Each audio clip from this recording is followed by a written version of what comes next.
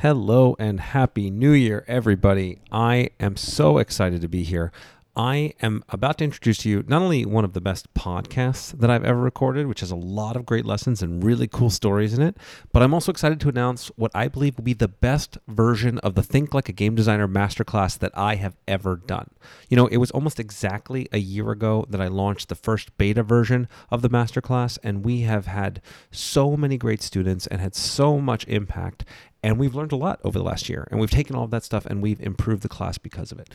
In the dozens of people that have been through the class over the last year, we've had a student that's used the principles to publish their game. We actually hired one of those students, and we're going to be making their game ourselves. And we have several other students that are in deep talks with other publishers, working to get their games made, making progress, continuing to add value every single day to the community that we've built, to keep working together, to keep helping each other's games. And honestly, it is one of the things I am most proud of in my career is building this community, building this course, and just helping to teach others from all of the things that I have learned over the years and to learn from them. Honestly, the discussions that we have in our masterminds in that class are so informative and so valuable. I continue to learn from them. And so I'm hoping that many of you will come and join us. We are launching the new class right now. If you are listening to this, it is January 2022, and you can sign up for our course. We are closing signups at the end of the month. So by February 1st, if you haven't listened to this podcast till then, unfortunately, we're going to be closed, and we will hopefully run one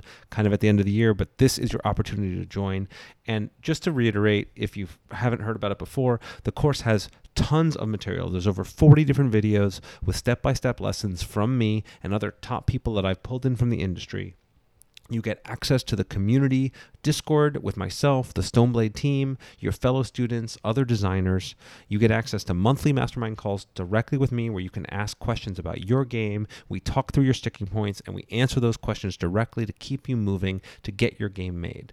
But we've also learned, right, in the same way I teach about the iteration process and the core design loop in my books and in the course, we do the exact same thing for how we design the course. And so I've learned from feedback from students, and we've made the course better than ever. So in addition to all the things that have been part of the course over the last year, we're also adding in a best of clips. We've actually taken the best of all the masterminds from the previous year. We've edited them and we've set them up so that you guys can benefit from the lessons that everybody learned from previous classes. And we've also, in addition to those monthly masterminds, this time we're going to be running weekly mini masterminds to help hold you accountable and keep you on track. You don't want to have to wait a whole month to get feedback on your current challenge, on your current game. So we're going to make sure that you can have feedback, direct feedback every single week throughout the 12-week course to really make progress, to really get things done. We also have weekly scheduled playtest sessions that include members of the Stoneblade team to help give you feedback on your game and cycle through, and we give you all the tools you need to playtest digitally and remotely as well as physically wherever you are. And you're going to have opportunities to play test behind the scenes our games, Stoneblade's upcoming games. We've got a lot of really exciting projects, and the first people that are ever going to get to see them are those in the course, which is not only just cool because you get to see all the cool new stuff we're working on, but you also get to see how it's really done, right? You get to see how we actually apply the principles and how these projects that look awesome when they get out to the end user, but often don't when they're being play tested. And you can see those things, and they really help. And the students from previous classes who've gotten to participate in this have gotten a lot of value out of this. So if this sounds cool to you, please go check it out. You can go to thinklikeagamedesigner.com, and if you put in the code podcast, you'll get a special discount for being a member of this community, because you guys are the ones that help make this possible. You were the ones that asked for this, and so we built it, and we continue to make it better with your help. So please come join us. thinklikeagamedesigner.com. Now on to today's episode. Today I speak with Alan Girding. Now Alan and I have a deep connection that started over 10 years ago. And Alan shares a story in the podcast, but this is before Alan became a hugely successful game designer. And it is actually, this moment that we share is actually one of the best moments in my entire career. It is something I go back to and revisit very often as one of the reasons why I do what I do, and one of the coolest stories that I was able to help bring to life. And so I'm not going to spoil it for you now. You got to listen to the episode, but trust me, it is worth it. Now, since that initial meeting of Alan and I, he went on to become hugely successful, launching his own game company, Tuesday Night Games, which launched the successful social deduction game, Two Rooms and a Boom. And recently he came back on my radar because he closed down a $1.4 million Kickstarter for his own unique IP RPG, Mothership. Now, That has never been done before. Just to give you a sense of how hard that is to do, to launch an RPG without a big brand like Marvel or Lord of the Rings or something and do that kind of numbers is outrageous. And so we talk about it. Not only do we talk about the secrets behind his Kickstarter success and how you can lay the groundwork for your own success, but we go through all kinds of deep dives along the process of making social deduction games. How are they fun and what ruins them? We compare and contrast the strategies of my own social deduction game, Night of the Ninja, along with his Two Rooms and a Boom. We talk about how you should work with a partner on a new project and what are the 3 key questions that you should ask before starting on anything new. And we talk about how do you break in the industry and what you should be looking for along the way. And Alan, tracking his story is one of the best case examples for all of the core principles just summarized about how you should do it right. He really does an amazing job. He's also a great speaker. He's a teacher. He has his own podcast. And so his stories and his presence and the way that he presents information is honestly one of the best of any guest that we've ever had. And so I love Alan, and I'm so glad that to see him succeed and to be able to have him on the podcast and to be able to share that story with you all. I promise you, you're going to love this episode. And so enough of this intro. Without any further ado, here is Alan Gerding.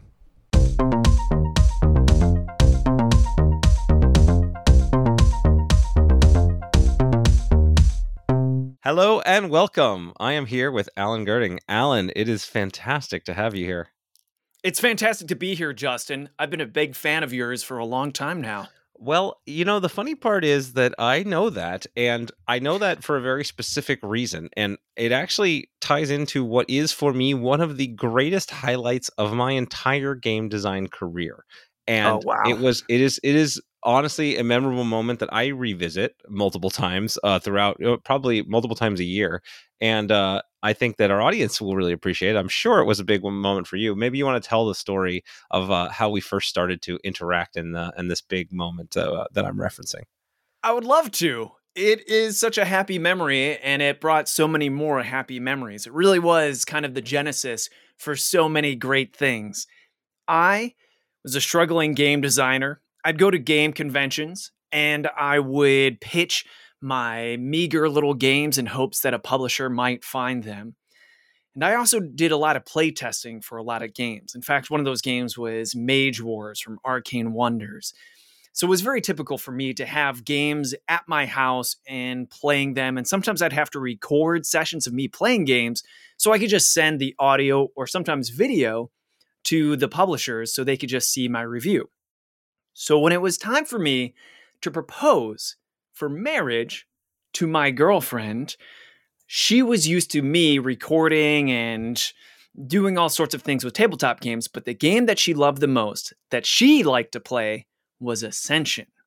And Ascension had one of its latest expansions coming out, but I had contacted, at the time, it was Gary Games, not Stoneblade, and I had contacted you all and said, hey, is it possible for me to use the game Ascension to propose to my girlfriend, Crystal?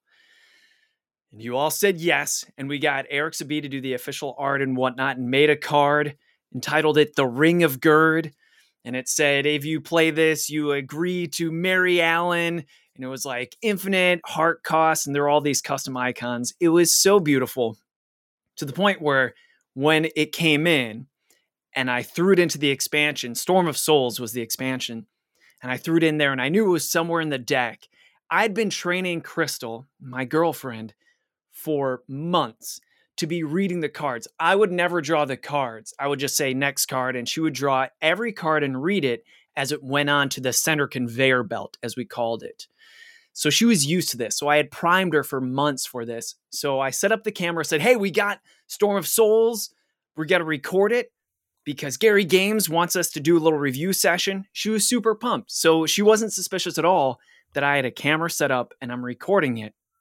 And sure enough, after a few hands, the card came out and she read it. And right away she said, what is this? Because the first thing she saw was the illustration of myself and herself on the card. And she didn't even read it. And at that point, I said, what does it say? And I pulled out the ring. My ears were red. I proposed to her. She had no idea, totally surprised. She said yes, but here's the best part of the story.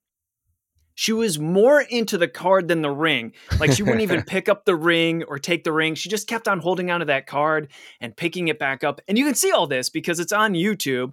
You can just YouTube a very gamey proposal and you'll see me proposing to what is now my wife of almost 10 years now. We've almost been married 10 years, which means that Ascension is well over a decade old and still remains probably the most played card game in my household.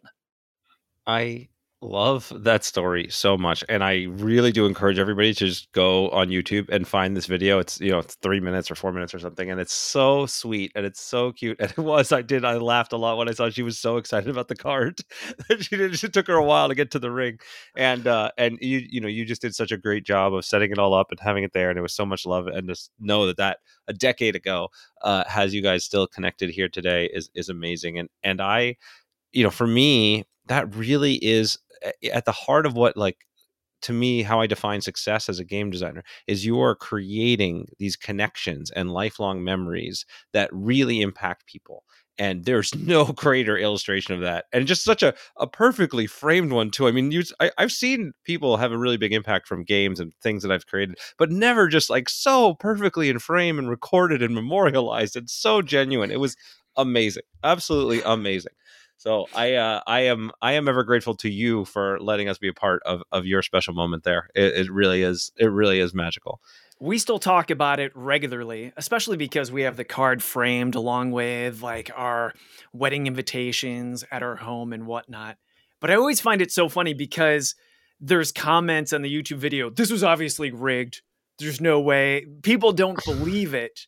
And I think they don't believe it because I think it's so genuine and true and saccharine sweet that some people think, there's no way. But it's interesting that some people are so jaded. No doubt, 100% real.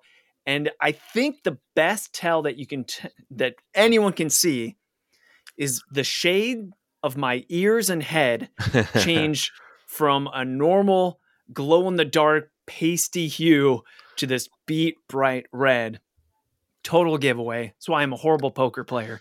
It's because if I get really nervous or excited, my color changes deeply. I will keep that in mind if we get to a poker game someday. That's which is interesting. You live quite the life. Yeah. Well, I'm intrigued too because you built one of your more successful games as a game about deception intrinsically. So I'm actually intrigued to tangent to that, but not quite yet because I actually did a similar thing. I mean, a different tack, but when I proposed to my now fiance, we 2 years ago, I also filmed it, but we did it.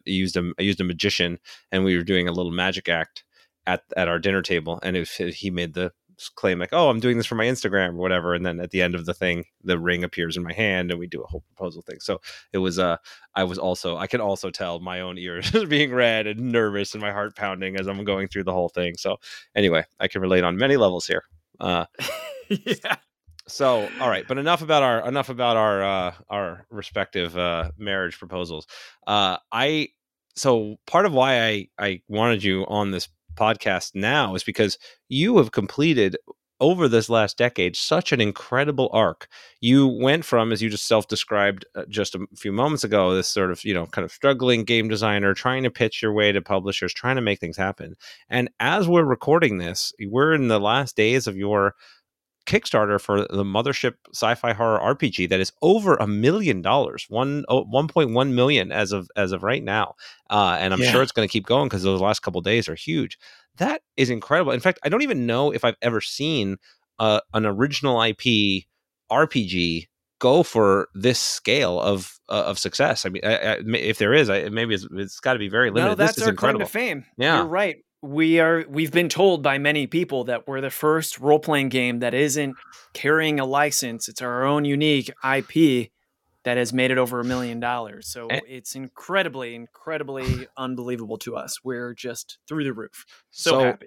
So that is amazing. So now we've framed this conversation with the kind of alpha and the omega, right? We started with the beginning of where we first started to interact and what it was like as the aspiring game designer going to conventions, struggling, hoping to make something happen, to now reaching a pinnacle of success that nobody else has ever achieved.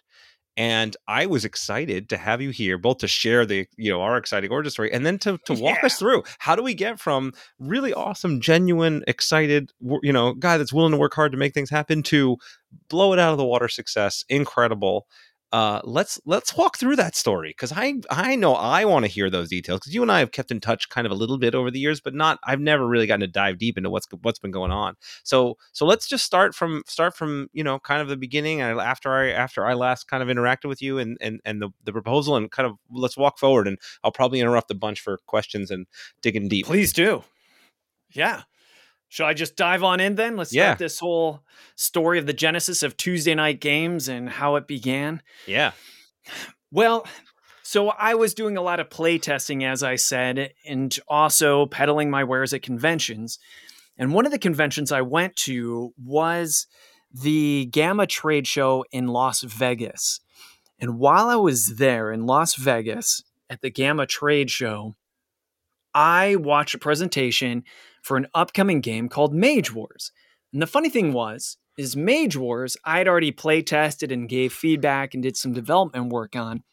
And I took pictures and videos of people playing the game. And I gave it to the owner. And in this presentation, there were pictures and videos of me playing the game and teaching people the game. And I said, oh my goodness, that's me in the audience. And the owner was very nervous because he never asked me permission to use any of them in any commercial type of capacity or anything like that. So he invited me over his table afterwards and said, hey, I hope you don't mind. We used your images. Are you kidding? I loved it, etc. And we talked more and more. And this is one of our first times talking in person, because all the other correspondence was through messaging boards and email, where there was just this wide call for, hey, we're just looking for playtesters and developers. As you can often find if you just follow publishers' social media on Facebook or Instagram or whatever. So when I answered one of those calls, long story short, we had an amazing evening that night at Las Vegas. One of those unforgettable evenings where we're out until ridiculous hours in the morning.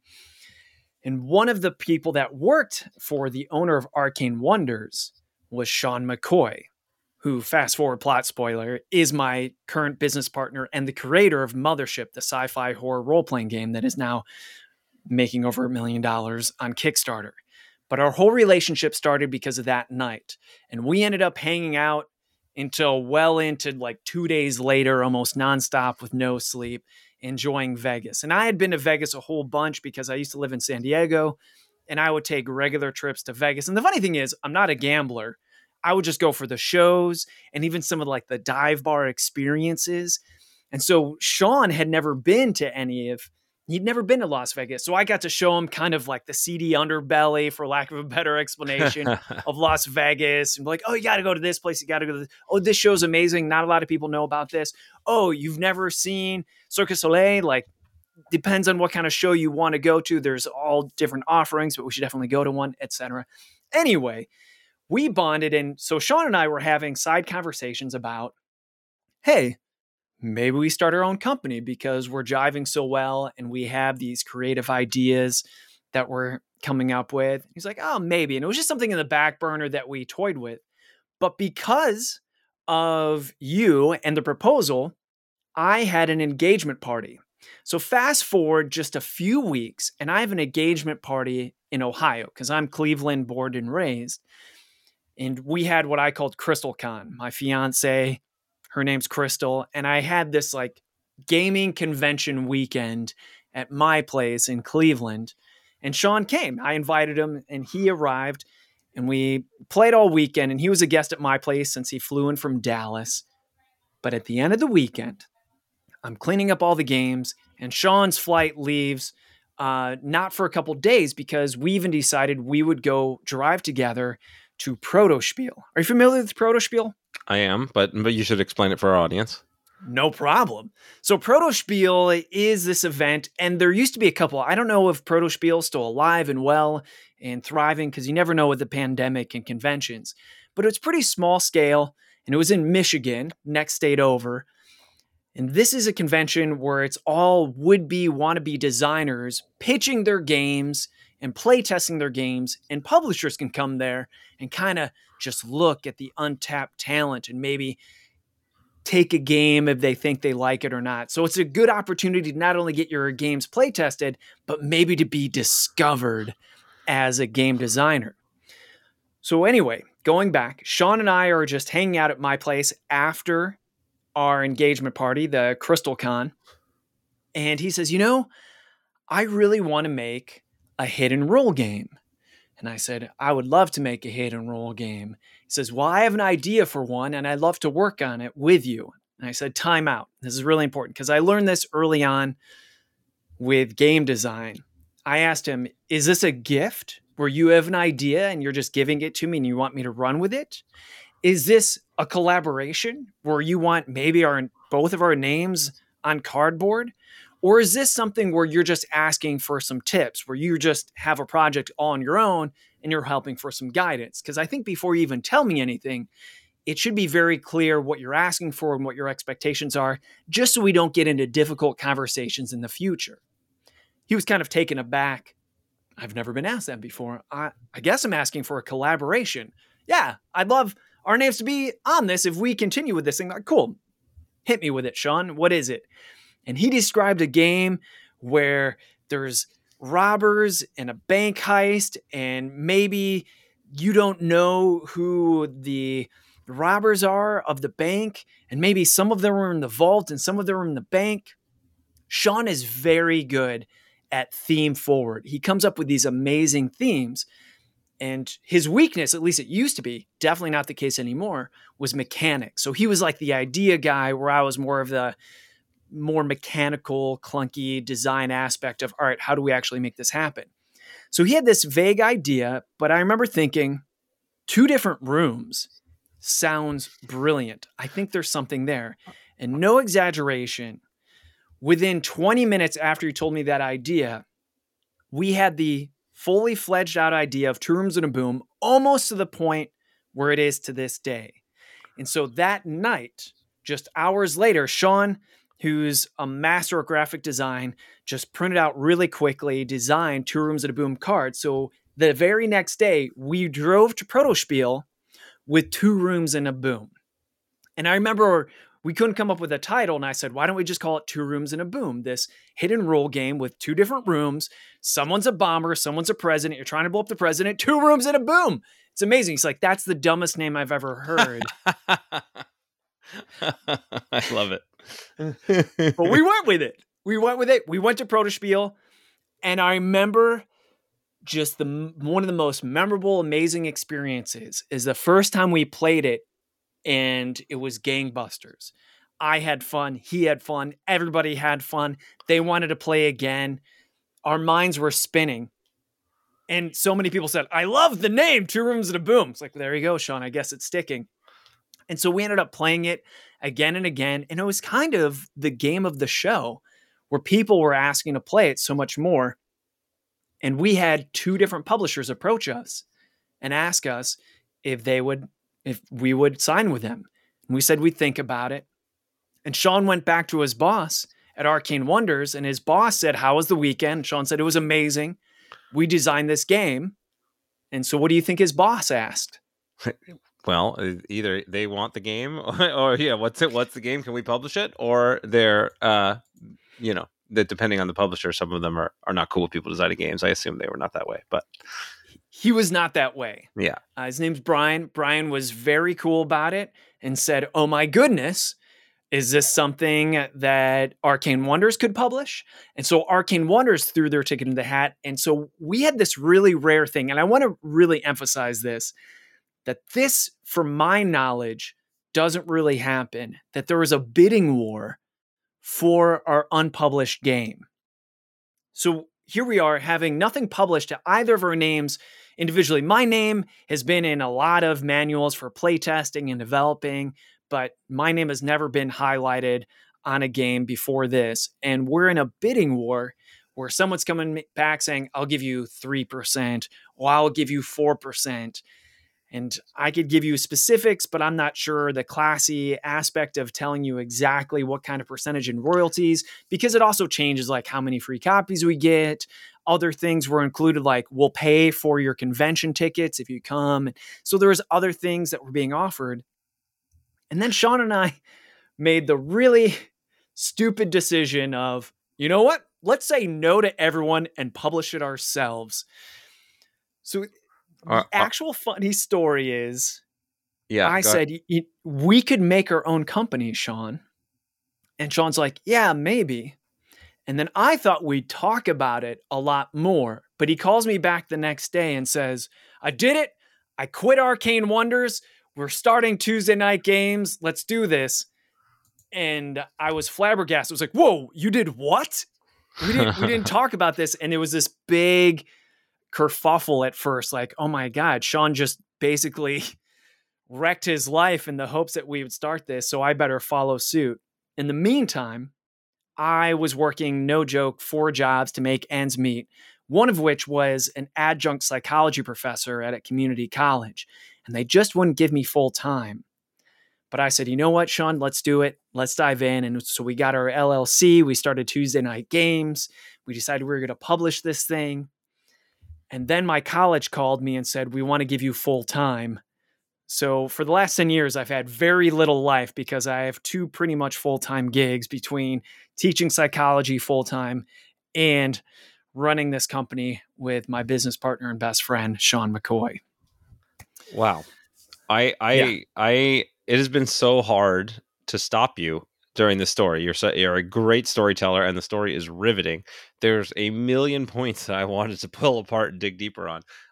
Please. It's really fascinating. So, at the first, I think I may have glossed this over too much, but I really want to re-emphasize it because we kind of started your story at the point where you had already been doing a lot of this work. You had already been doing play testing. You had already been pitching your games to a variety of places. You've already been laying the groundwork and building relationships and building the work and building this sort of backstory resume. And I like to just re-emphasize that because when you get the sort of the big boom here of this like overwhelming success kind of moment, I think people underestimate how much that precursor work, just in your own honing of the craft of design and being able to come up with these ideas, and your own being able to build relationships, going to conventions and building the relationship with your partner that ends up turning into this incredible thing with Sean. All of that stuff is just so critical. And it's the kind of advice I really like to emphasize because for everybody out there that's dreaming these dreams, right, laying that groundwork is critical. So I kind of just wanted to sort of start with that.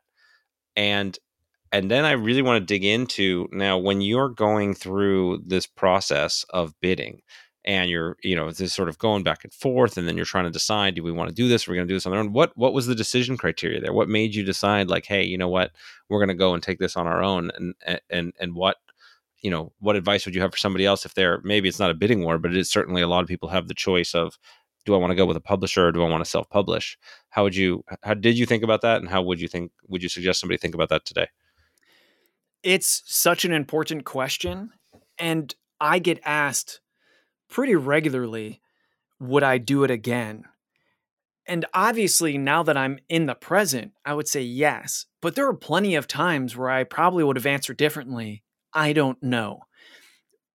The main thing that Sean and I talked about is we had 3 major goals in mind. When we sat down and said, if we're going to start a game company, we have 3 things we must always stay true to. And that number 1 thing was have fun.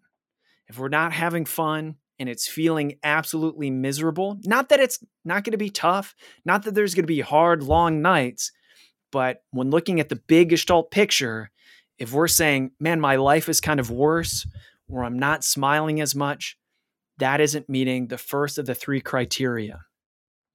The other criteria was, I don't want to wake up screwed. I don't want to wake up and find out I have no money and I owe a whole bunch of money and people are after me, debtors, etc. That was condition 2. And condition 3 was, we have to have something to show for it.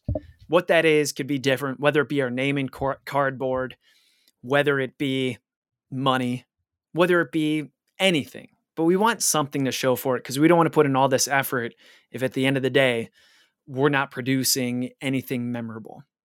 And those all kind of wrap into each other because it's not fun to wake up screwed. It's not fun to have nothing.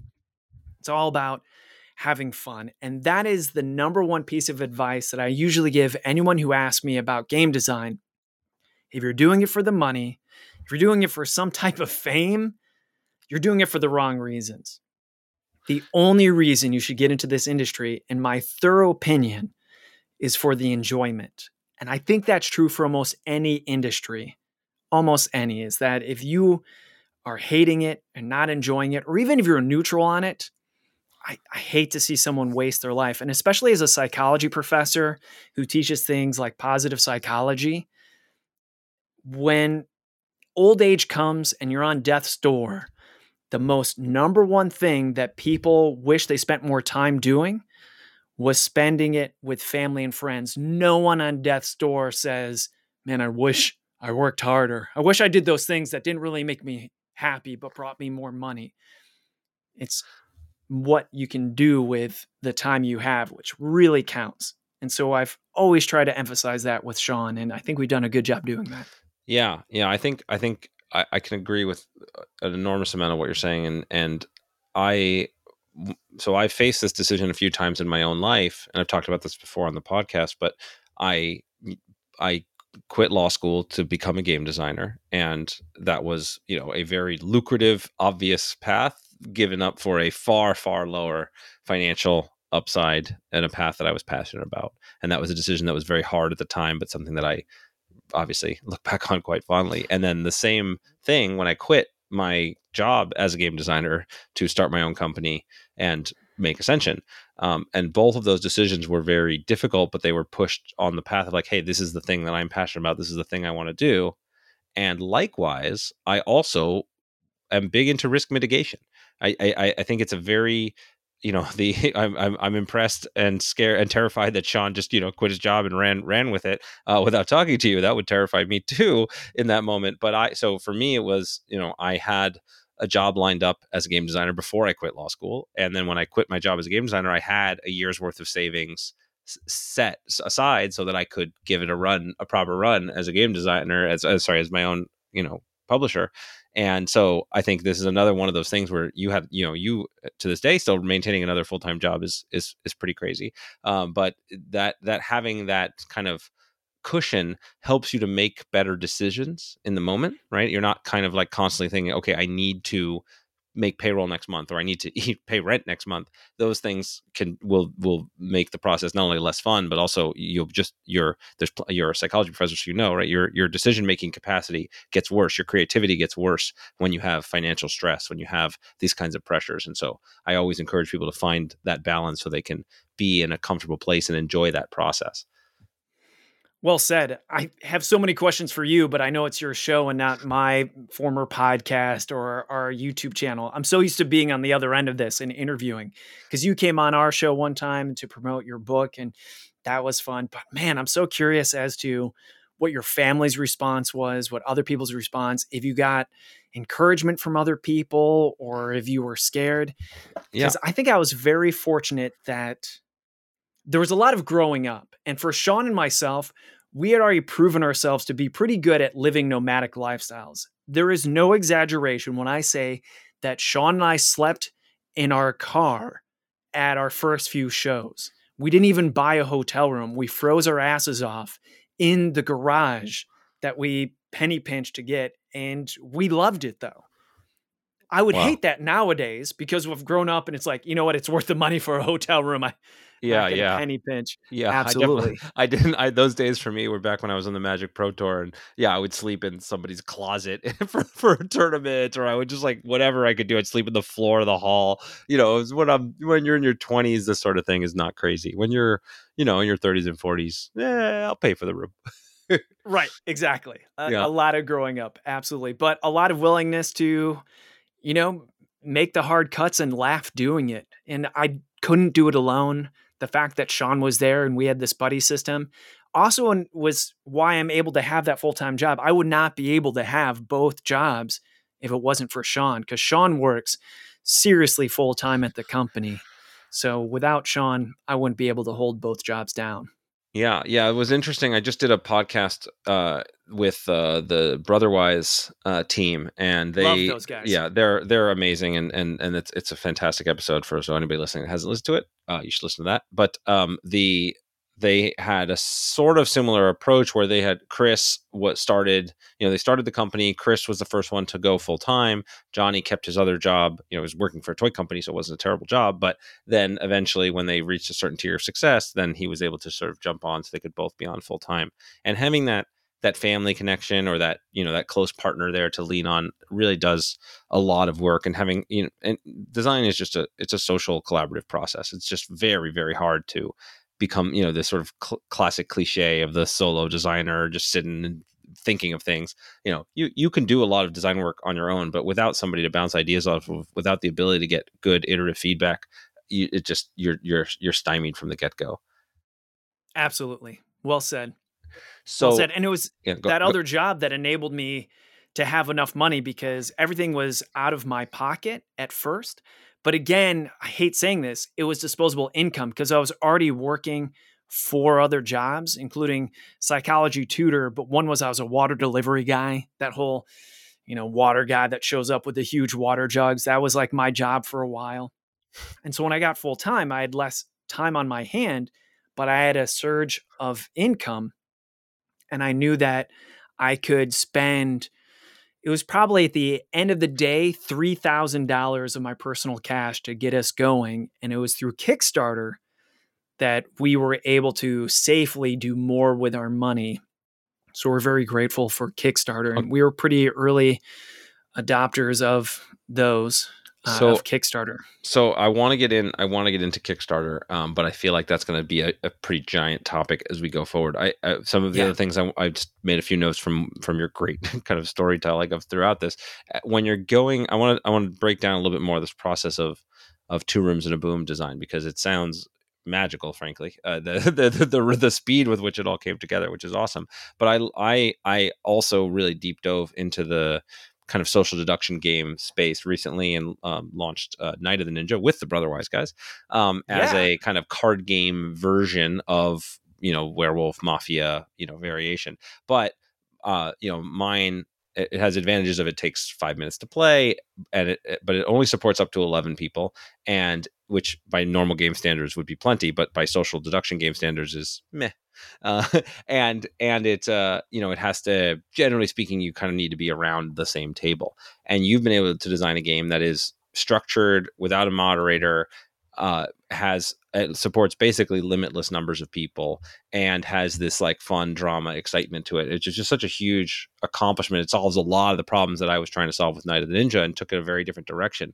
So I would just love to dive a little bit more into. So it started with this story of, okay, we're robbers, and we don't know where we are, and then you hooked on the 2-room portion of it. Can you just like expand that out a little bit more for me? Because I really am fascinated by which features kind of drove you. Well, I'm a big fan of too long didn't read or didn't play type of synopses. So I really did truncate a lot of details on that story, because Sean and I have been talking about hit and roll games. And when I first interacted with Sean at a convention, I got to see him play his first game of Werewolf. He had never played any hit and roll games. And at the time, I was a huge fan of hit and roll games. And I still am, honestly. And so he played Werewolf and was floored. And I said, "You haven't played Resistance?" "Nope, we played Resistance at the time." And Resistance was relatively new then. And I had been playing Werewolf since the age of 13, hosting it almost every weekend, and then Tuesday nights, which is why our company's named Tuesday Nights, as I got older and older. So everyone who knows me personally from my hometown of Cleveland, they know that I would host a crap ton of Werewolf games on a regular weekly basis. So I have this very rich experience. And I didn't even know about Ted Alspach's Ultimate Werewolf at the time. I never even thought that there was a card game of it. I just knew the classic Mafia and variant to make it Werewolf, where there's no cards. I just tap people on their shoulder, host it around a campfire, etc. So to say that I was experienced in playing Werewolf is an understatement. And one of the things I did when I was trying to make it as a game designer was I said, you know what? I'm not going to pay for any more conventions. I made this decision. And so what I did is I volunteered. And one of the companies I volunteered for was Indie Board and Card Games. And Travis Worthington owns Indie Board and Card Games. And he had a representative at that proto spiel. And at a previous proto spiel, I befriended one of his representatives.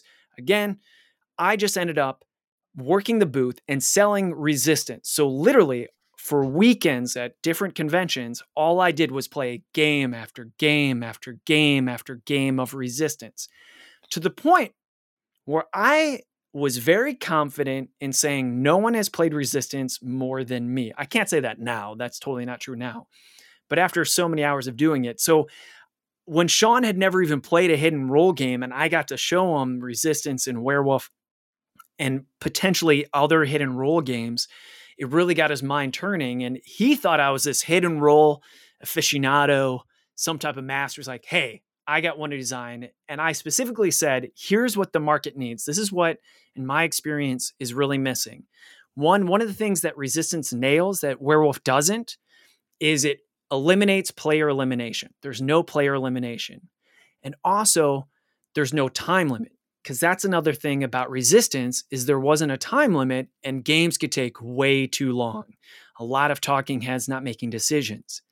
But here was the biggest one for me. I don't know why I like 3, but I said, Sean, here's 3 things that we need to keep in mind if we're going to make a hidden role game together. And this one was the big stickler for me. I am very big into the memories we make with the people with whom we play. And those memories should be very pleasant. When we're done playing a game, we should feel closer than we did before we started playing that game. For me, board games are just the social lubricant for the personal bonding we have socially. And if the game doesn't do that, it's not doing its job.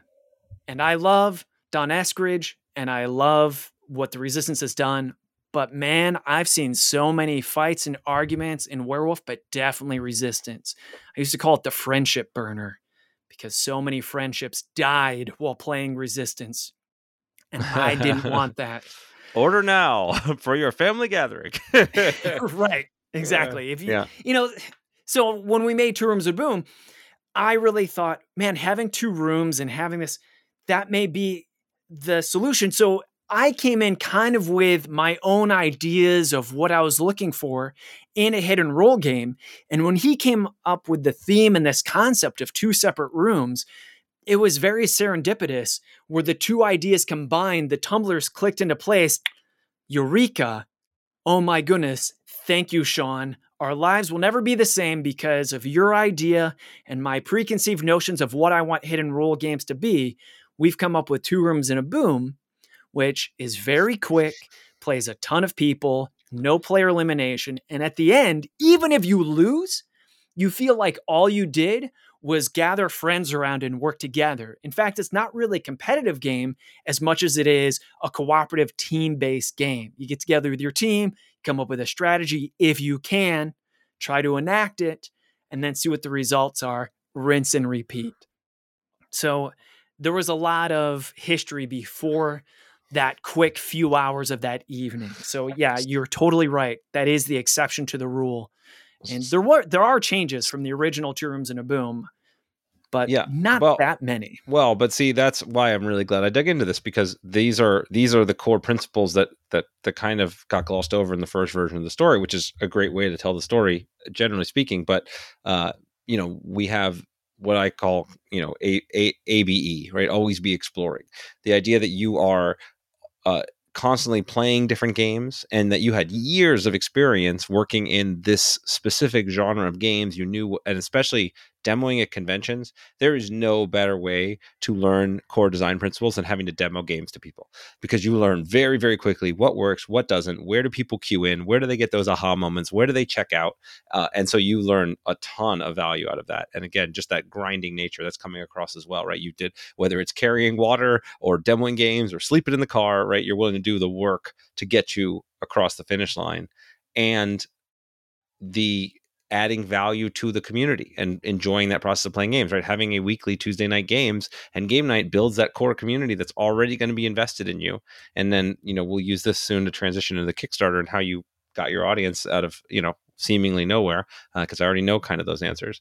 And I think that those are just such important principles to do, and saying, okay, here's the games I love.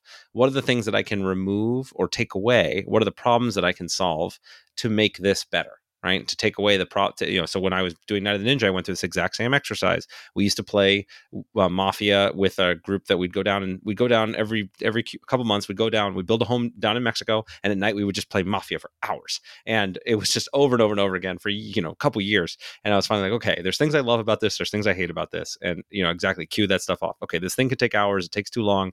There's people are eliminated and they're out of the game. People get mad at each other. It's a little bit too freeform. Somebody has to be the narrator, like all these different things. It's like, okay, how would I solve those problems? And then, you find that moment down the road where it happens, right? There are sometimes you have games and you'll have ideas that you will sit on for years and years and years until that right small little thing comes along that brings it together into something that really cues it. And so having a good log, writing things down, holding on to your sort of ideas and your catalog of ideas is something I also recommend. And so I think there's a ton of really fascinating things. And so I just wanted to underscore a lot of the stuff I heard from your deeper version of the story.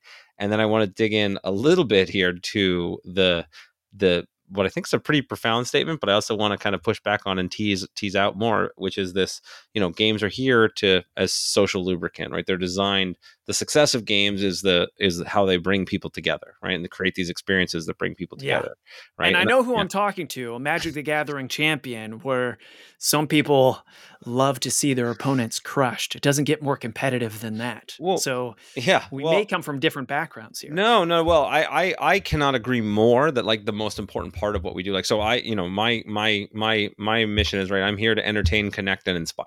Right. That's like the core things that I'm here to try to do. And that connection, is a huge part of it. Right. The reason, like, I made tons of money playing Magic, but honestly, not so much so that I would have kept doing it if it wasn't for the friends that I had made along the way, right? The coolest thing about being on the Pro Tour was that every few months I could go to some exotic location and go hang out with really cool friends from all over the world that were smart and fun, and we could just like really connect over these games. The winning and the competition, sure, it's fun to, challenge yourself and see if you can win, but that's just one piece of the things that draw us to games. So I think both things, all those things are valid, but I do believe community is the most important one, not just especially for the longevity, right? You might come first because you want to prove yourself or compete, or because the game itself is interesting. Yeah. If you're going to stay, it's because of the community and the relationships you build. And that's the thing that you really remember at the end of the day, whether that's because you got engaged over a game or you have a group of friends that you see, like those are the things that bring you together and why I do what I do. And so the reason I brought it up was not to push back on the principle, because it's important and I'm 100% on board, but it was to push back on the reality of how well you solve for that problem. Because in Two Rooms and a Boom, because I also see the problem. But the first time I experienced this was in Diplomacy, which is good call. It's like the best game that I will only ever play once, because I lost friends in that thing. Like, there were people who swore on their lives and their mothers and everything they cared about that we were going to be true to each other. This is not a game. This is real life. We're brothers. And nope, just lied to my face. Lied to my face. Yep. And I've definitely had these things where I mentioned we played Mafia and go down to, we'd go on home builds. Like, these are people who are like sacrificing weekends and paying money to go build homes for the poor. Like, good, people were doing good work. And just suddenly there's just like cutthroat lie and cheat and steal in the context of the game. And it's just like, I don't know if I feel the same about you at the end of this. And so I think that there's, obviously groups, when they bring the right spirit to the game and everybody's on the same page, I think those problems can be solved, right? Like, if you just kind of, we're all in the magic circle of the game and we understand we're going to do, what's okay and what's not okay. Yes. But is in Two Rooms and a Boom, aren't you doing the same? You still are trying to deceive people and convince the other people that you're really, So how does this work? How does this solve the problem? I'm so glad you're giving me the opportunity to talk about this. This is so fun, because Diplomacy and Intrigue, by definition, if you've ever played the game Intrigue, it's basically the short form of Diplomacy where you ruin friendships. In order to win, you have to lie and have to emotionally manipulate. It is a requirement in order to win. I've never heard someone winning Diplomacy or Intrigue with 100% honesty. So it's interesting that that's a requirement. Now, if you've heard otherwise, please let us know, write in whatever, and Justin will let me know through his avenues or whatever, please. But with resistance, it helps you. It's not mandatory, but it really is a killer strategy to have that emotional manipulation, as I've called it, where I could start getting really angry and declaring, I'm telling the truth. Why won't you believe me? And I'm almost flipping the table over, and people will bend to your angry will. And at the end, you say, ha, you fools. You totally fell for it. I won. And then people will ask, did anyone really win that game? Because we all feel horrible right now. I don't think you should feel good about yourself either. So in resistance, it's not required, but it is a superior strategy. In games like diplomacy and intrigue, it is a required strategy, arguably. In Two Rooms and a Boom, you can lie. Or you can totally win by telling the absolute truth. And I would say, in my vast experience of playing Two Rooms and a Boom, more often than not, that works because you're spending so much of the time, because there's so many players too, convincing people of your loyalty and truth and being able to prove it, because there's player verification. And that player verification is what really kicks it over into the cooperative nature of the game. I say I'm on red team. You don't believe me. I can show you my ding dang card. And right then and there, like, oh, okay, yeah, you're on red team because I just saw your card. But I know that the counter to that is, don't you have spy cards in there, which you can only show the color of the card and not the entire identity? Yes, that's totally true. However, if someone's not showing you their full card, there's always that room for doubt. So it can be there, but I would argue it is an inferior strategy. In Two Rooms and a Boom, and I'm biased, Justin, but in Two Rooms and a Boom, I feel that you're going to get a lot more flies with honey than vinegar. Well, sure, yeah, and this may come down to, there's a matter of degrees, but and of course, as I mentioned before, it does come down to the social group. Some are more tolerant of more, extreme tactics. I've had amazingly friendly games of Magic the Gathering and Resistance.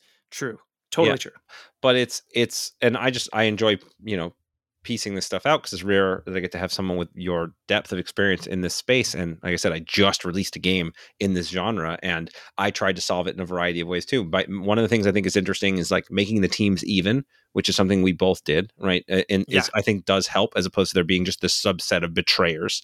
And I think that does change the dynamic quite a bit. I think that there's also, as you talk about, the kind of degrees to which you can go, like how much is it the emotional, manipulation and force? How much of it is the requirement of lying? How much of it is the only thing is lying, right? Like, so it's like, I take poker, right? Poker is is a deception game by definition. Yes. But it's like people don't get the same as, oh, you bluffed me. It's sort of the whole point of the game.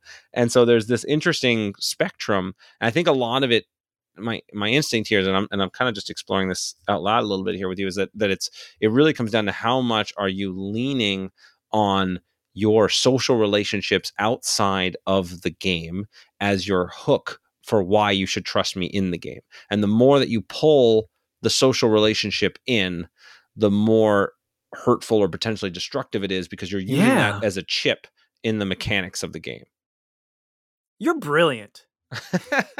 That's absolutely true. I love that you're able to take these concepts and verbalize them, because as you're verbalizing them and writing them down, it really does bring a lot of light to those thoughts that may have been fleeting or maybe ephemeral, but you're making them concrete. And that is absolutely true, because if you're relying on that friendship, that means you're putting that friendship at stake. And using that whole chip as an analogy is wonderfully said, because that is something you can lose. If you bring it in as a component, you could lose that chip potentially. Really well said. Yeah. My goodness. Well, I appreciate that. Like I said, it's this back and forth, and it really is only crystallized as we're talking here. So I very much appreciate the ability to go back and forth here and your depth of experience in this space. I think so I had Elon Lee on the podcast also, which is another great episode. And he does a lot of consulting for Survivor, the TV series. And I'm hoping that I can get Jeff Probst on here too, because I think the process that if you want to talk about the epitome of, social relationships and deception. The entire concept of the show Survivor, which is the sort of original reality TV competition, Right. is all about that. And I think it's one of the most fascinating games on television for that exact reason. You see where those dynamics come into play. Anyway, I agree. I agree. All right, so we did a lot of good work here, and had a lot of fun with the digging into social deception. But I have teased now multiple times that we're going to dive deep on Kickstarter and your track and incredible success and path on there, and pull out some tips and tricks for people. So we've got the game, we've designed it, we love it, we have one founder quitting their job. We're all in on making this game happen. What is the path now? How do we get your $3,000 to turn into a successful game launch? So we did a lot of pre-marketing, whether we realized it or not, before we even went on to Kickstarter. That included going to conventions and unofficially playing the game. And it was very easy to tap into the werewolf group. So there's huge werewolf meetings that I was already accustomed to and already knew a lot of the people running the show there. So I said, hey, we have this game. So we had a lot of werewolfers becoming to boomers, as they've called themselves. We also released the game for free on our website for print and play. And we enabled people to give us feedback that way. And I remember very specifically a lot of people criticizing us for this, including the creator of Arkham Horror himself said, "What you're idiots. If you're just giving this game away for free, why would anyone buy it?" But we also gave and are still giving away all these games for free online for print and play, including Mothership, the current Kickstarter. And man, he couldn't be wrong. He couldn't be more wrong in that it really does garner a community and feedback. And when people give you feedback, as a side note, and it's really solid feedback and play testing material, and there is that change in the game, that enables a lot of ownership and inspiration in the people that gave you feedback. And that's investment in your game. So it's, again, garnering this community before you even hit the launch button on Kickstarter.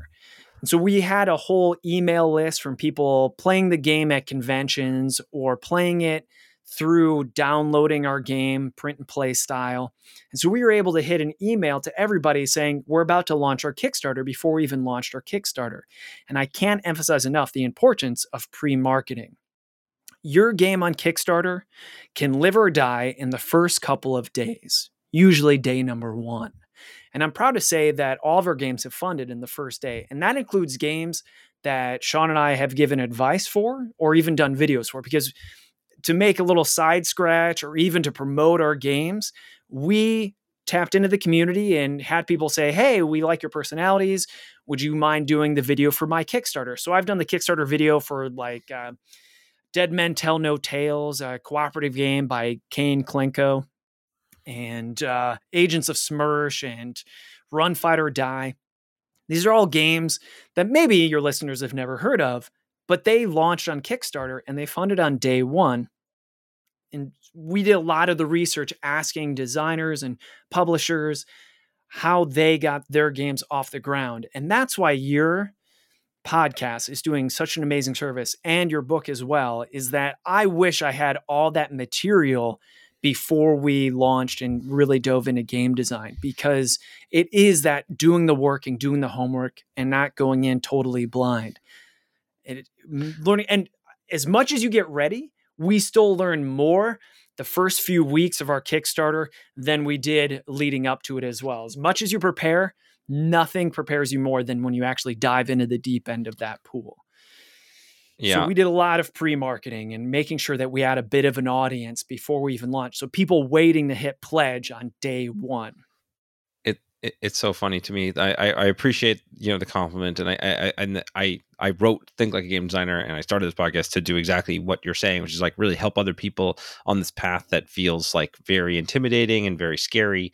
And I was thinking, but right before you made that comment, I was just thinking, wow, this podcast episode specifically and everything you said is the most textbook way I've ever heard of a success story come together. Like, it is, you ground it out, you went to conventions, you volunteered, you play tested other games, you did the, you built the relationships, then you got a project, then you did the pre-marketing, you gave it away for free, you added value to a community that you care about consistently for years, and then those things then lead into rewards and learnings, and you iterate on the marketing and the launching and all of that stuff the same way. So you are the ideal living example, I think, of anything I've recorded for anybody out there that can go from zero to $1 million plus.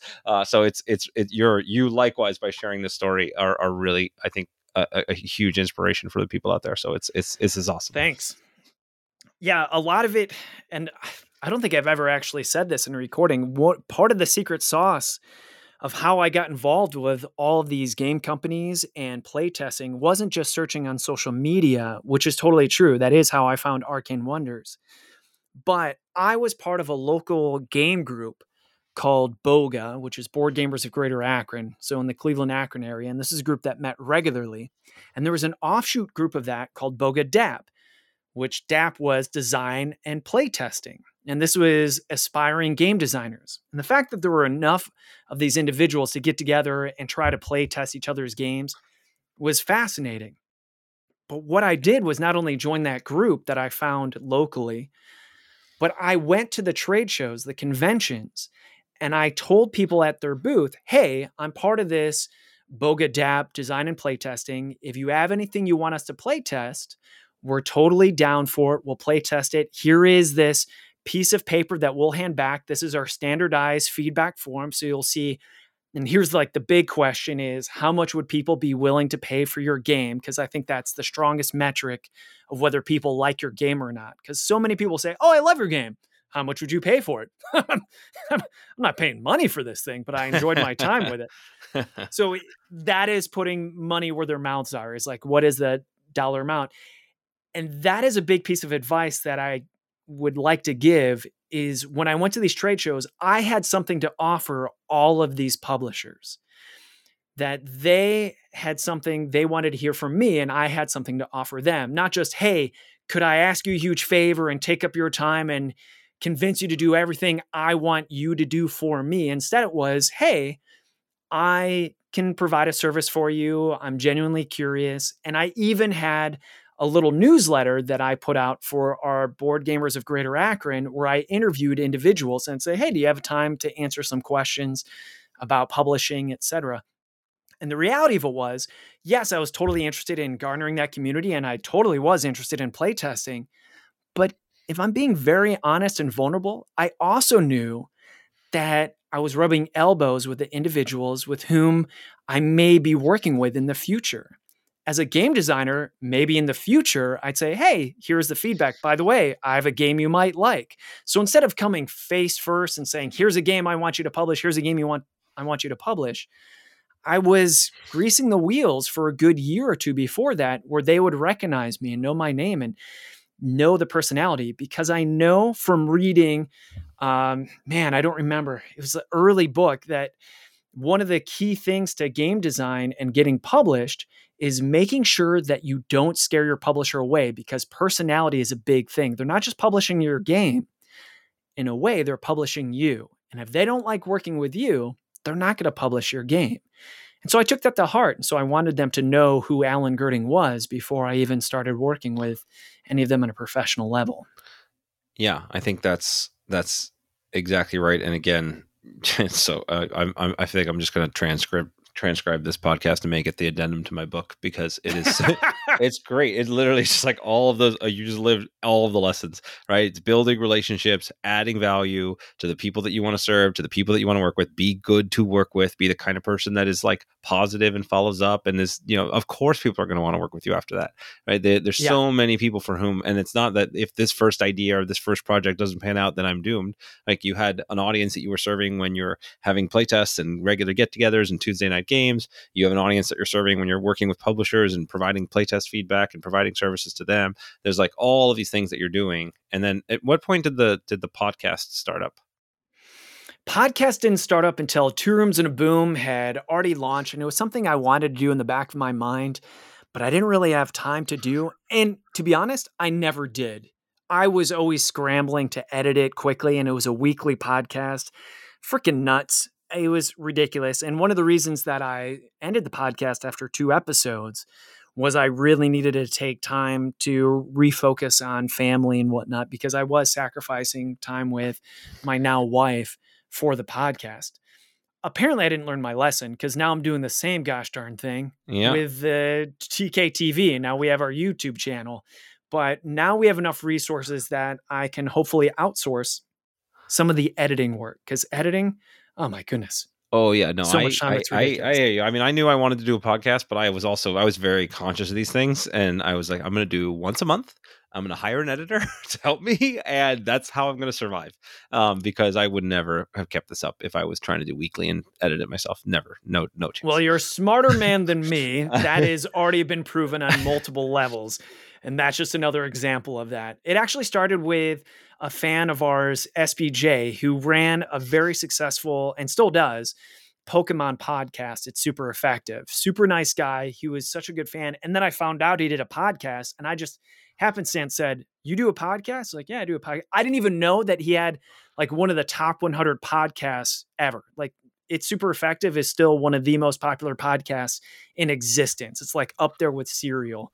It's ridiculous. But then that's just the power of Pokemon. He's like the go-to Pokemon podcaster. I didn't realize this when I was talking to him. I just knew he was a fan of Two Rooms and a Boom. He came to every Gen Con, played. And then we were both at this like group interview for Bored with Life. And I was like, "Why are you here? I thought you were just a fan of Two Rooms and a Boom." He's like, "No, I do a podcast for Pokemon." I was like, "What? I've always wanted to do a podcast about board games." And so he really ushered us and started us off, because he was the first host, and he got too busy, and it was too hard for him to keep up because he needed to focus on his life. And then I just took it from there. He handed it off to me very gracefully. So I'm very thankful for SBJ. But that's the answer to that question of how the podcast started. There's always a story behind all of these things. It's always interesting. Yeah, no, that's why it's fun to have these conversations. I did fast forward us a little bit too much with that, I think, though, because I want to get through. You did the pre-marketing. You've already previously worked on Kickstarters, in the sense of recording videos for other people at this point, right? So you've got experience kind of in the back end. You've done a lot of your homework. You've built up this audience. You've gotten the pre-pledgers for day one. What else went into this project? Justin, I don't want to admit this next part, but I'm going to, and it's actually the biggest mark of shame in my life, which actually shows you how gifted of a life I basically have. This is like my biggest mark of shame, is that I wanted to do our homework so thoroughly that I wanted to do a Kickstarter before our Kickstarter. And so we said we're going to do a Kickstarter, Boom or Doom, about a documentary that we were going to film and record, all about the process of us making it or breaking it using Kickstarter. It was like the Kickstarter documentary, Boom or Doom. And we asked for, I think, like $1,000, and we got almost $4,000 for it.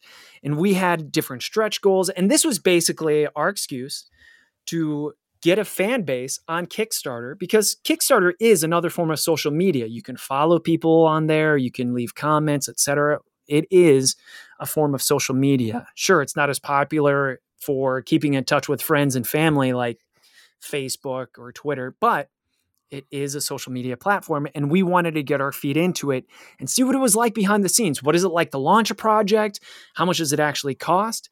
So Sean has a very thorough background in film editing, and that was actually one of the reasons that I was really attracted to him, is because I always thought that board games and YouTube and tutorials all came hand in hand, and that they're very close to each other in this family of entertainment. And I think that's still true. I think playthroughs and how-to tutorials are very much in line with board gaming. So we made this first Kickstarter, Boom or Doom. We have yet to fulfill on all those promises we made, though. And that's why it is an unfulfilled Kickstarter. We had t-shirts that we fulfilled. We had commercials that we filmed and fulfilled at different pledge levels. But the main thing at the base level that you could back was a documentary. And we haven't done that. And I'm happy to say that one of the reasons I started TKTV and started learning film editing is Sean doing full time. He's too busy to do editing. And he eventually, after years of stress and prodding and poking, said, I can't do it. There's too much footage, too much editing time. I can't do all this and run this company. We can't fulfill Boom or Doom. So I started learning film editing next to doing editing the podcast and whatnot. And so this is a transition that, this is the first time I've ever said this publicly. Our plan is after 10 years, our 10-year anniversary, is I'm finally going to fulfill all of those Boomer Doom promises on YouTube. And so this summer, I'm not going to be teaching classes. I'm going to take my first break from teaching ever since I got full time. I'm going to spend the summer fulfilling Boomer Doom. Wow. So we also did the homework on how Kickstarter works. And that's how we learned about the algorithm that you need to, from day one, as many backers as possible. And we also learned by doing that initial Kickstarter that people can freely change their pledge levels, which means, and this is the dirty trick of it, you could have your friends and family back at ridiculous dollar amounts only to change their pledge later on. Of course, the consequence of that is that you may have your pledge count go down. Like if you're like, oh, we're at $1 million. Wait, no, actually, we're only at 900,000 for some reason.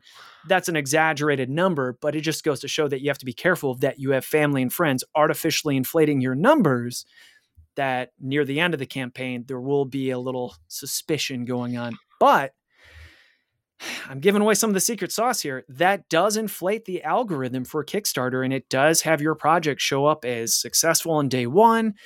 It's very popular, etc. And these were the kind of guerrilla tactics, for lack of a better explanation, that Sean and I learned as just two schlubs bumbling around as best we could in the dark for those initial Kickstarters.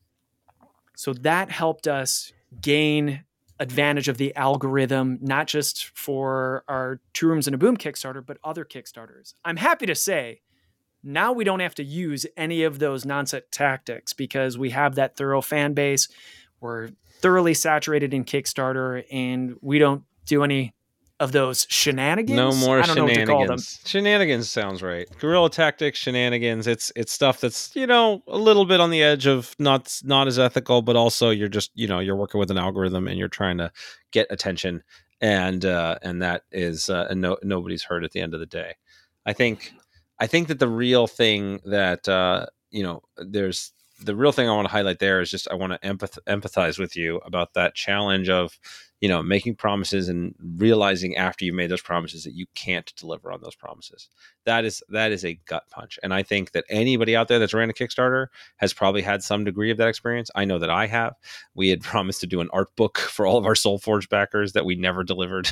It was just like we had no idea what we were doing, and it was just like it hurts. It hurts. It hurts personally. It's hard to sleep sometimes at night. It is. And it's something that I think I just want. And the only reason I want to emphasize is not to sort of twist the knife or whatever, but because I want to help.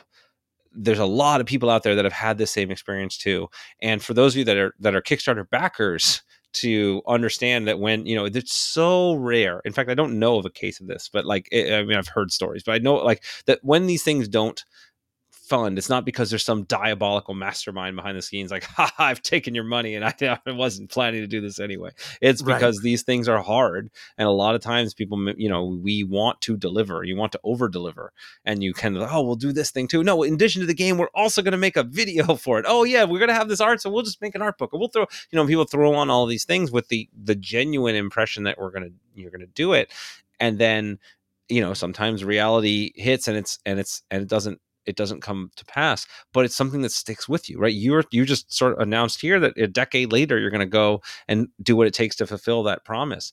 And I'm living that exact same thing. We just finished our Kickstarter for SoulForge Fusion, and now we're rebuilding a setup, and I want to be able to relaunch the game and deliver on that art book and do all those things because, I don't know how many people out there really even care. It wasn't the main thing of the thing. I don't know. Maybe there's a dozen. Maybe two. I don't know. It could be, but it matters to me, right? It matters to you. It matters to we want to be the kind of people that fulfill our promises. We want to be the kind of people that serve our community well. And that idea of hey, you committed, you're going to do something, you want to get it done. And so it's just it's an emotionally challenging thing. It's a difficult thing for people to face. And so for those of you out there that are in that, know that you're not alone.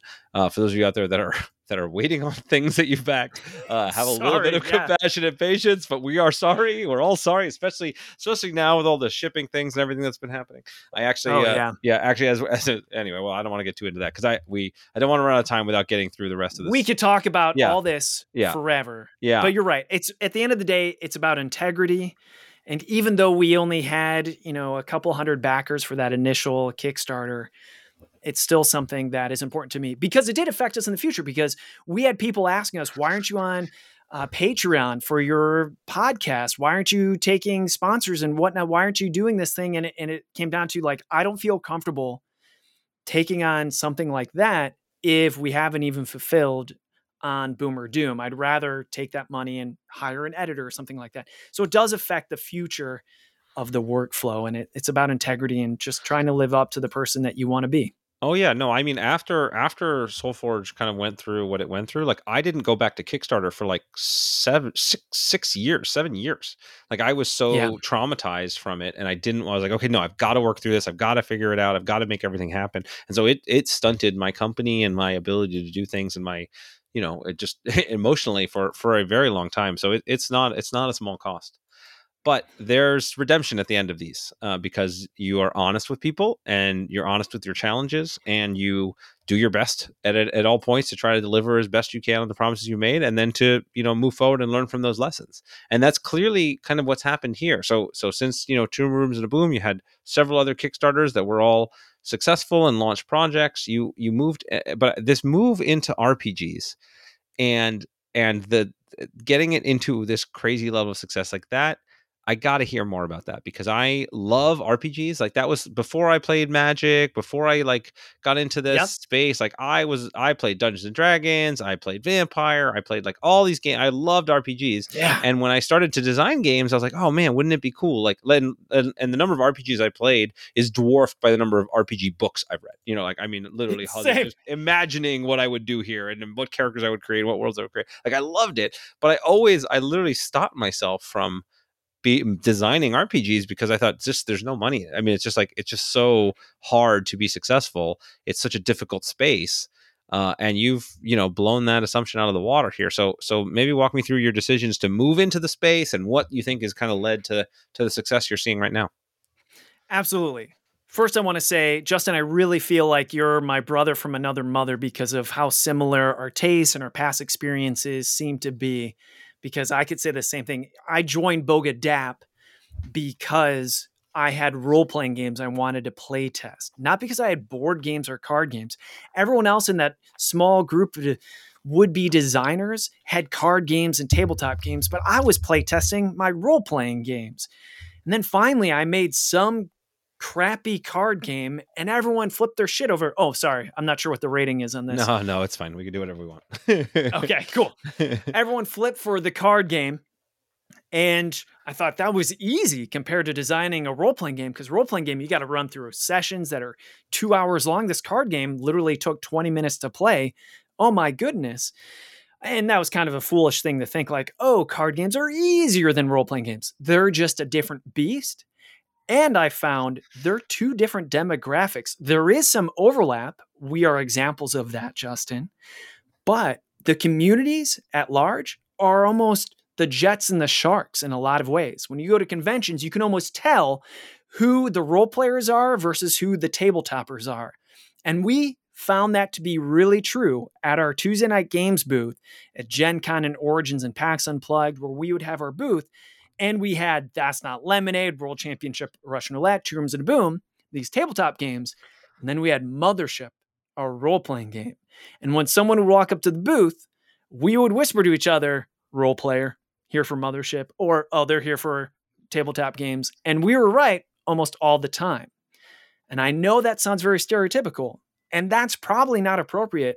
But I hate saying that it's based on some truth that you can even see the difference between role players versus tabletoppers. And even that could be as simple as they're looking at Mothership on the way here, and they obviously don't give a crap about World Championship Russian Roulette. Like you could see what they're looking at. Other times it could be what they're wearing.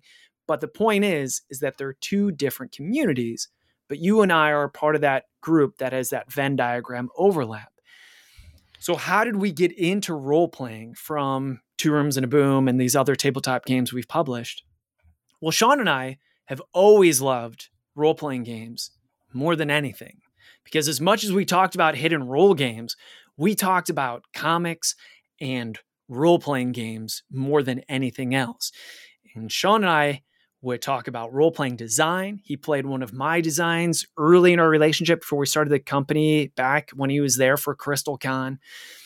And we have talked about our favorite systems. Like mine was Warhammer Fantasy Roleplay. We've played Mountain Witch, which is this really indie one-shot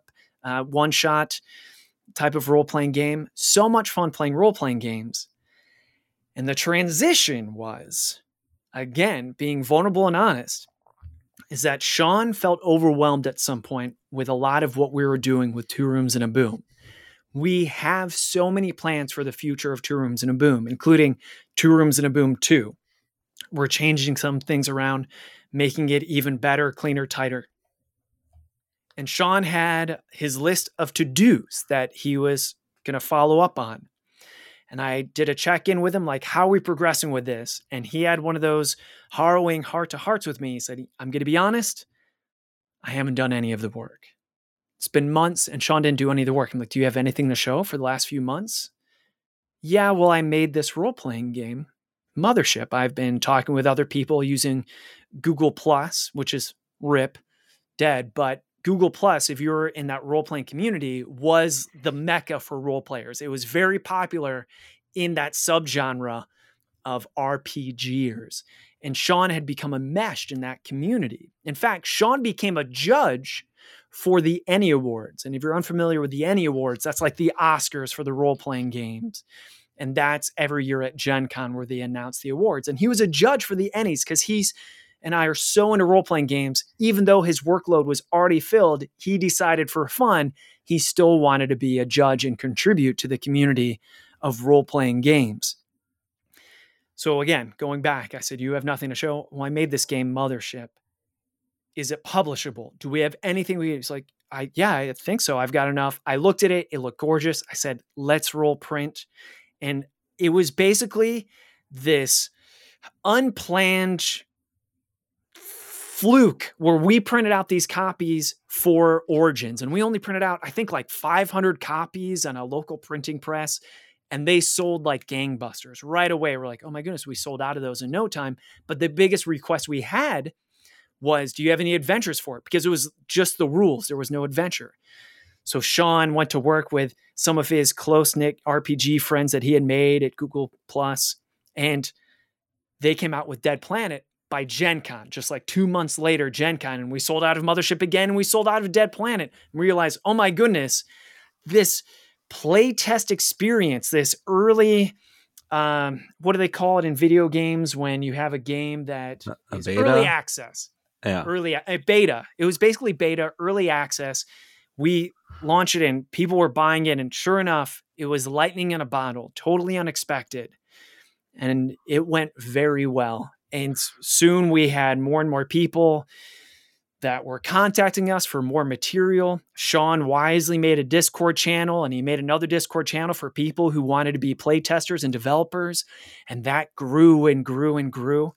And the main question that we get is that when people see that we have this campaign that made over $1 million, did you have any idea that your campaign was going to be $1 million campaign? The truth is, not very romantic, because it makes it sound almost salacious. Yeah, we did have an idea that it was going to do that well, because we did pre-marketing again. And part of that pre-marketing nowadays on Kickstarter is you can have people sign up for your Kickstarter before it launches. And we realized, oh my goodness, if just a quarter of these people don't back, meaning if 75% of the people that signed up for a Kickstarter back it, we're looking at $1 million. And so we experienced this whole $1 million type of hope and energy before the Kickstarter even launched. And the other thing we did instead of doing our whole guerrilla marketing, we decided we would actually invest in official marketing. And we used BackerKit. And BackerKit was brilliant. And BackerKit is actually pretty choosy on the campaigns. They ask information. So they don't just work with anybody. So they've told that may be their sales pitch to us, but I believe them. But BackerKit said, we'd love to do marketing for you, sending out emails, using a lot of our resources. We think your campaign can be huge. So this is the first time we did it. They integrate themselves into your social media. They help with advertisements. So it's almost like a one-stop shop for marketing for us. And yeah, we knew. And so we went from just doing our own personal marketing at conventions, which we still did, and our own personal email addresses that we got from people signing up at conventions, which we still used. But we also used official marketing. And it's been great. That's what led to this. You did 100% of your marketing through BackerKit? Paid marketing, I mean. Absolutely. 100%. And do you mind going into some of the? Feel free to just say no here, but I'm curious about the kind of scale of detail. So you say, okay, I see how many people have backed or pre-backed, and that Right. So you assumed an average pledge amount and that they would back at, and then said, okay, this is, so you had, what was it? How many thousands of people that you had that you were signed up before the campaign launched? That's a number I don't have in front of me. No problem. But enough to the point where we were like, this looks like it could be $1 million Kickstarter. Yeah. So for my, for kind of as a baseline, right? So I always say, it's like, look, if you don't, you want to have at least 1,000 people that are kind of watching your campaign before you launch, ideally to do like a normal, project. I think that for something that's going to do $1 million, that number must be much bigger. But I think that's kind of been my baseline metric for campaigns when I'm advising people. It's a good metric. Yeah. Yes. It's an easy number too, so it's nice. But then I'm always curious also, like how much marketing that you spend, right? Where, I had Isaac Childress, who, did the very biggest of campaigns with Frosthaven, and that he had a similar story. Not with BackerKit specifically, but with that campaign, he decided to kind of unlock the floodgates and spend a lot of money with a bunch of different marketers to bring in, the whatever 14 million or whatever he did. And he spent hundreds and hundreds of thousands of dollars on marketing. I'm curious what kind of range you went with pre-campaign, again, you don't have to answer the specifics if you're not comfortable, but I just want to give people a sense of what they should expect to be spending, or what's a range that you would say, okay, this is what we spent when we were doing our first campaigns, and this is the kind of range of things we look at when we do something like this. Yeah, I think the easier thing is, instead of just giving you a dollar amount, is the percentage amount. Sure. Because the way that Sean and I worked on this was all towards that almighty price per unit, basically. So when we look at one copy of the game, how much money are we actually making? How much profit are we getting? That whole profit margin. So advertising obviously goes into that. So what we did is we took it as one type of number for what is each unit costing us. And generically, and this is no oversimplification and really showing behind the curtain, I don't know why we'd hide it, to be honest, because there's nothing to be ashamed of. I don't think of this as secret sauce. I think the more information that's out there, the better for everybody. But when we look at it, we are basically making, specifically when it comes to the role-playing game, we're making only about 30% goes back into the company. And that's very clear too. I think a lot of people don't understand that when you make $1 million on Kickstarter, people think, oh my goodness, you're a millionaire. Like, no, that's not going into my pocket. Yeah, that is an important note. Yeah, and that's what a lot of people think. And even if that were the case, like, all right, if that's the case, that means like Sean and I are splitting that 50-50. So realistically, I have 500,000. And people make the joke like, are you going to run away with the money to the Bahamas? Like 500,000 is not enough to totally run away with and embezzle money to live forever. You need, Madoff money for that kind of stuff. So anyways, Madoff money rather is what the name I was looking for. So what the number that comes down to is we're 30%. 30% is what we're making. So when you see that $1 million mark, we're going home as the company 300,000. So what does that mean for us individually? Well, that depends on company to company, but Sean and I take a salary from our company, and people say, well, does that mean that your salary is going to be huge? Do you get bonuses? I go, well, no, realistically, what that means is maybe we'll give ourselves a raise if we have enough profits in the company, because the life of the company and its longevity is really important to us. And so we're going to reinvest, meaning that now we can hire more artists, and the people that we were giving friend rates to, as far as editors, like our copy editors, people editing, things like that. Now we can give them very professional rates to make sure that they're getting the financial credit that they deserve. So it's more legitimate, for lack of a better term.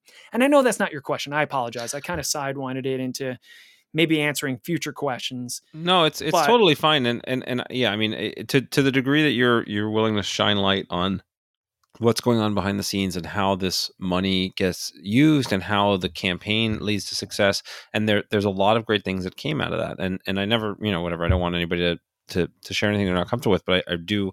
I like to shine light on these things because I think for a lot of people, they don't, they have that, oh, they see $1 million thing. Oh, you're rich. Or, even for people who hadn't heard of you before this campaign, because it's such a, blah, they're like, oh, this is like crazy overnight success, or they just got lucky, or they just caught fire. Right. Like, I like to highlight the story behind it, the work behind it, and then the work ahead, right? The work to deliver all of these things is no joke. And yeah, making sure the people that were there that got paid, making sure your overhead is managed so that you can keep doing this and keep succeeding, even if the next campaign isn't as successful, or there's setbacks, or shipping suddenly costs 5 times as much as it did a year ago, or whatever, right? We've had to eat well over $150,000 of extra shipping costs on our Essential Tactics campaign, just because that happened. And so thank God we've been cautious and saved some reserves so we can do it.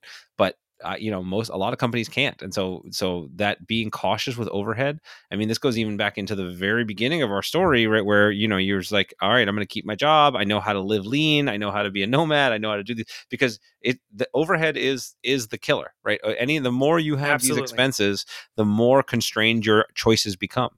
I mean, there was one point where I had 30 people on my team, and we could make an amount of money that previous to me was like ludicrously successful, but was not enough to keep the team going. And so all of a sudden, the types of projects I wanted to do couldn't even be on the table. And so there's all these problems that come with what you consider to be fixed expenses. And there's all these problems that come with this, if you think, okay, well, I've been hugely successful, so I'm just going to take a bunch of money off the table. I do recommend you take some money off the table. Don't get me wrong. I think it's always important, but not, I think that's like, when this money is sort of coming in, like 10% being used for, bonuses to the team and rewards and surprise, making sure everybody feels good about stuff.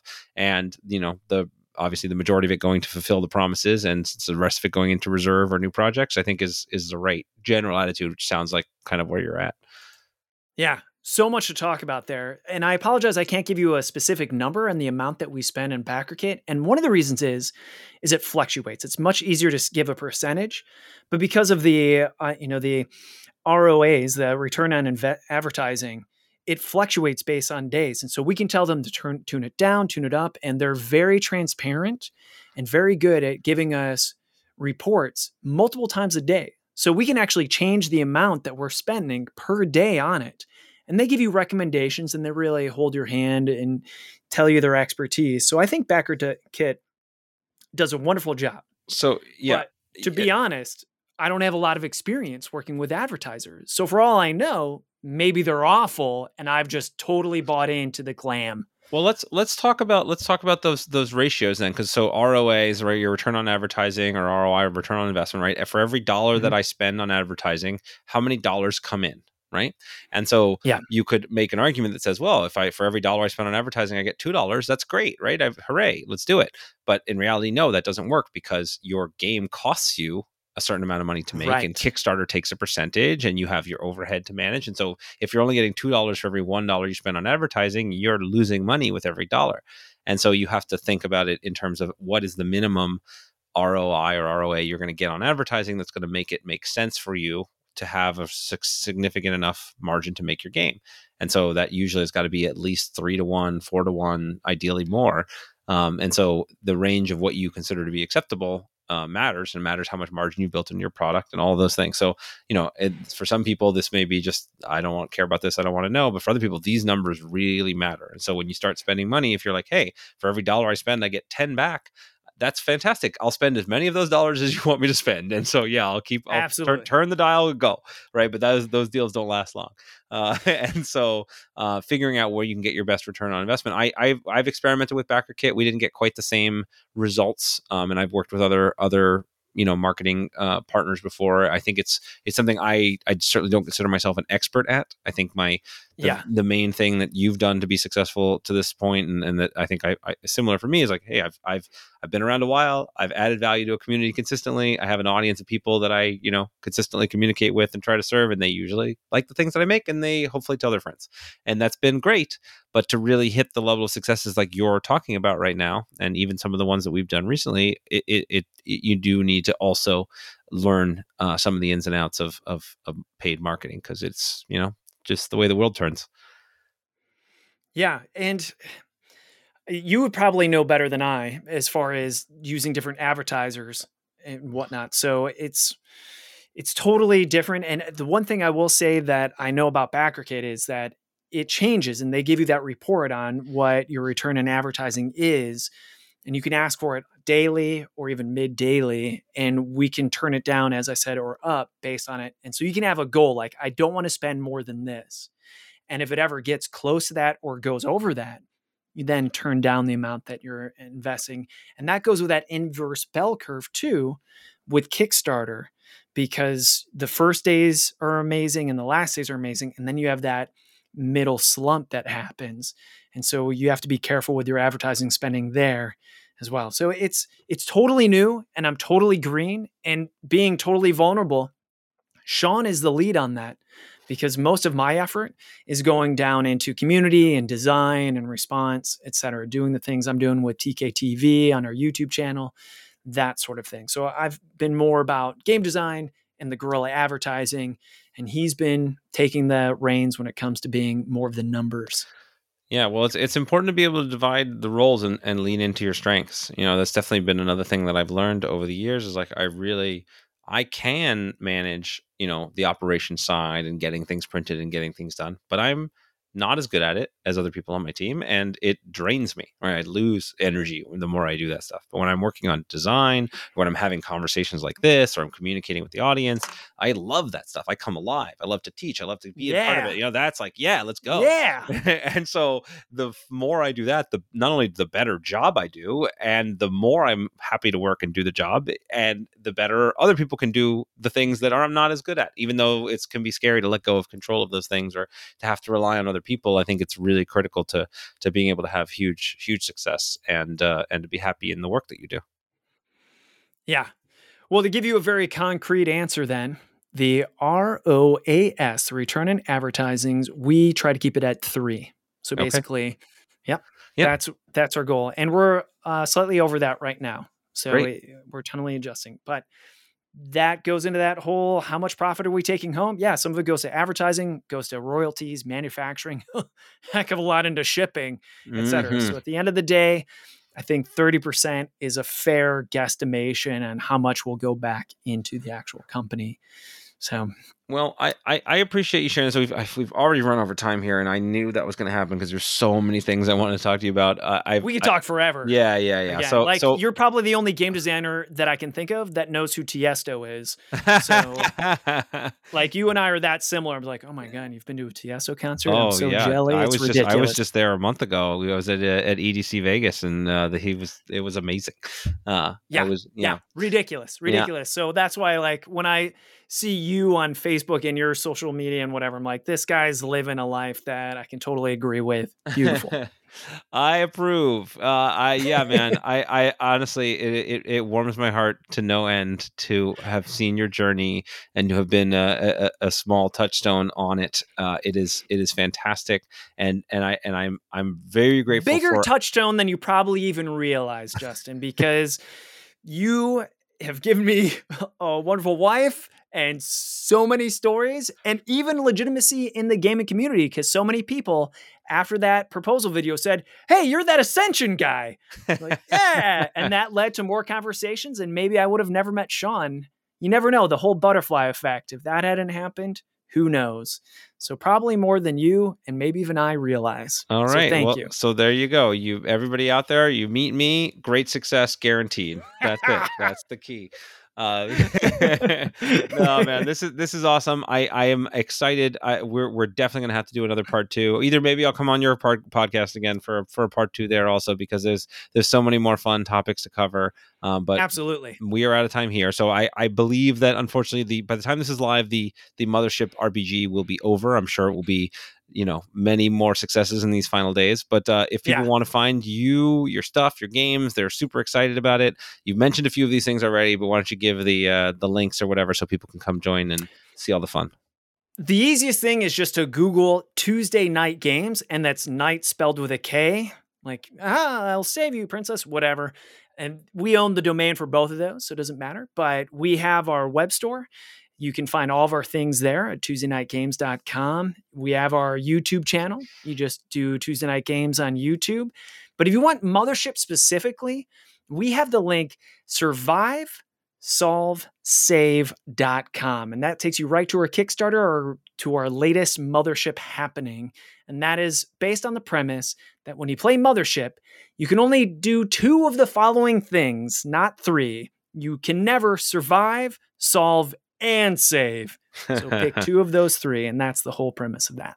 I love it. Thanks so much, Alan. I cannot Thanks wait. for having me. Yes, nothing but appreciation. This has been a real joy. Until next time.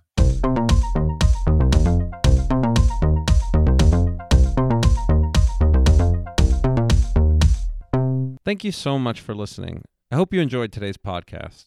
If you want to support the podcast, please rate, comment, and share on your favorite podcast platforms, such as iTunes, Stitcher, or whatever device you're listening on. Listener reviews and shares make a huge difference and help us grow this community, and will allow me to bring more amazing guests and insights to you. I've taken the insights from these interviews, along with my 20 years of experience in the game industry, and compressed it all into a book with the same title as this podcast, Think Like a Game Designer.